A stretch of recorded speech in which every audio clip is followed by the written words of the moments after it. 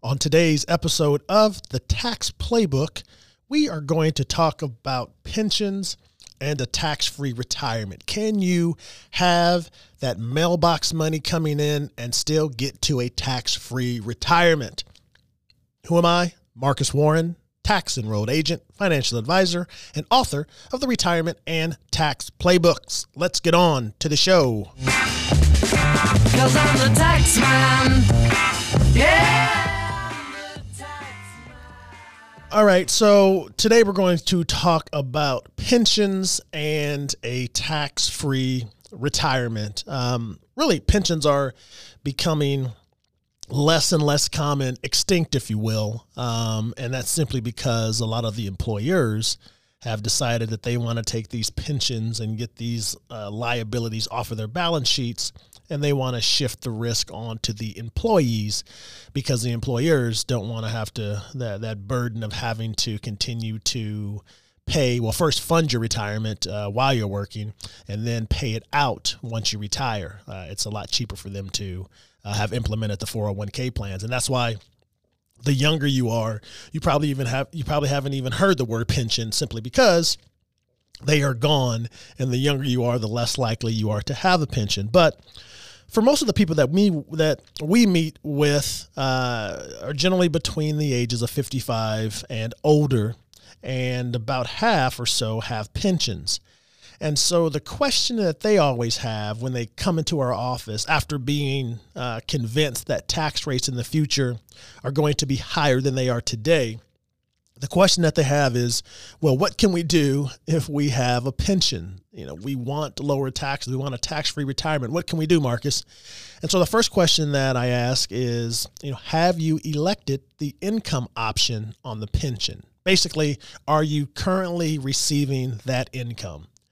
And if they have not, then it's tough, because it's already been set in motion. It's basically you've set it and you can forget it, because there's no way to change the fact that you check the box where you want that mailbox money coming in, and you start getting those checks. There's really no way to stop that and turn that off. However, if you have yet to make a pension option, then your company may offer what's called a lump sum distribution alternative, meaning that they will let you take that pension, convert it to a lump sum, and then roll that lump sum into an IRA. And of course, once you get it into an IRA, it can be shifted to the tax-free bucket, in which case from that point on, you can get to that tax-free retirement.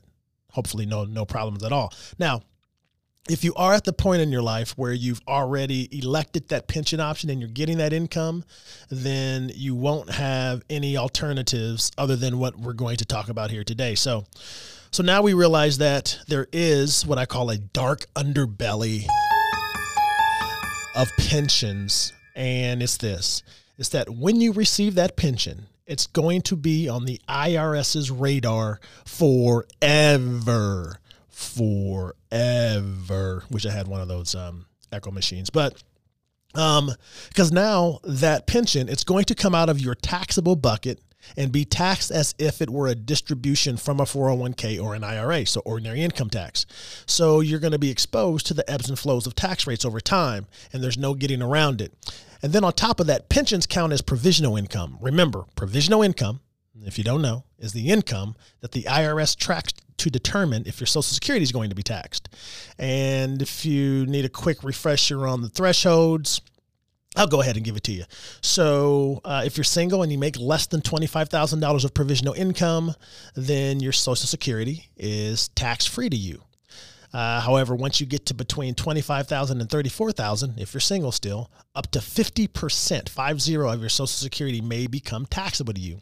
And anything above $34,000 up to 85% of your Social Security may become taxable to you. Remember, those are the single rates. Now, what if you're married? So if you're married, anything below $32,000 means that your Social Security is tax-free. And that means any provisional income that you have below $32,000 is tax-free. Your Social Security is tax-free. But if your provisional income goes between $32,000 and $44,000, then up to 50% of your Social Security becomes taxable, and anything above $44,000, then basically up to 85% of your Social Security becomes taxable to you at your highest marginal tax bracket. Now, please note this, that if you're married and your provisional income is $44,001, that does not cause 85% of your Social Security to be taxed. That's generally something that is a misnomer for most. It's more of a sliding scale. It's complicated. It's a long form, a 1040 long form calculation that you have to fill out with the IRS to determine exactly what portion. But usually, if you have provisional income that's in the 70 to 80,000 range, then you'll get to the point where, yes, a full 85% of your Social Security becomes taxable at your highest marginal tax rate. So here's the implication, because we're talking about pensions here. If your pension is big enough, when you couple that with one half of your Social Security, it's almost certain that your provisional income is going to be over that $44,000 threshold, and which is going to make up to 85% of it taxable. So what can you do about it? Well, if you're already taking that income, like I said, you can't do anything about it, right? If you already took that pension option, you're getting that money. There's nothing that you can do about it.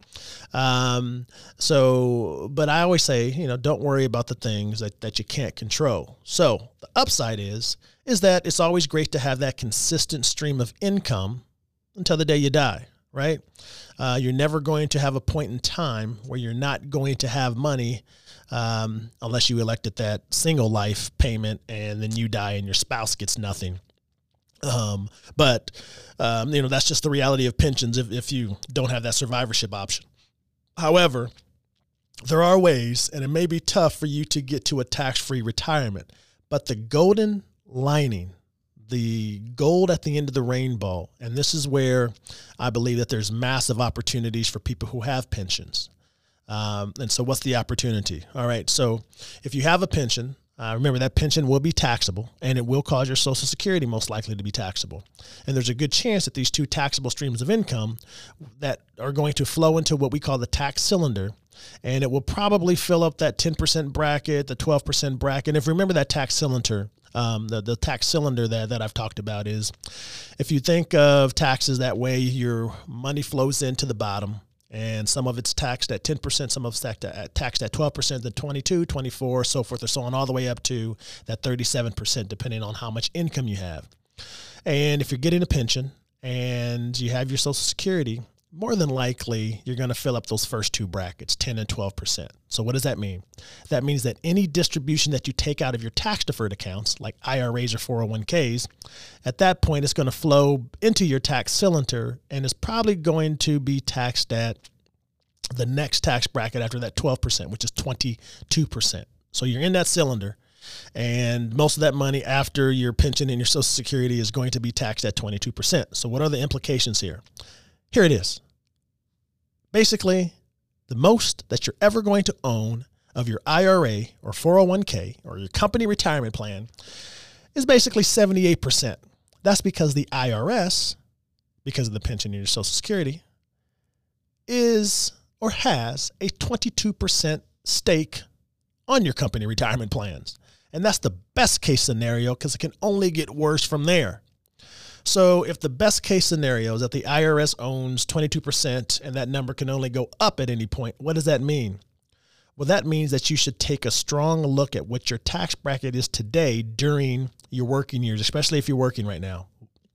Now, why is that? Because if you're in the 22% tax bracket today and you have a pension and you're going to be in the 22% tax bracket in retirement, then why would you let a single year go by where you're not maxing out your 22% tax bracket through Roth conversions? I'll give you an example. All right. So let's say you're in the 22% tax bracket and your income on your tax return is $100,000. That means that you have $65,000 before you hit that 24% tax bracket, because that 22% tax bracket range, it goes all the way up to $165,000 if you're married filing jointly. So if your income is $100,000, that means you have $65,000 left before you would jump up into that next tax bracket. So why would you not, at the very least, convert your IRAs during your working years if you can? Remember, if you're younger than 59 and a half, then you'll have to have money sitting in your taxable bucket to pay the tax. Remember, when you're making these conversions, it's a taxable event.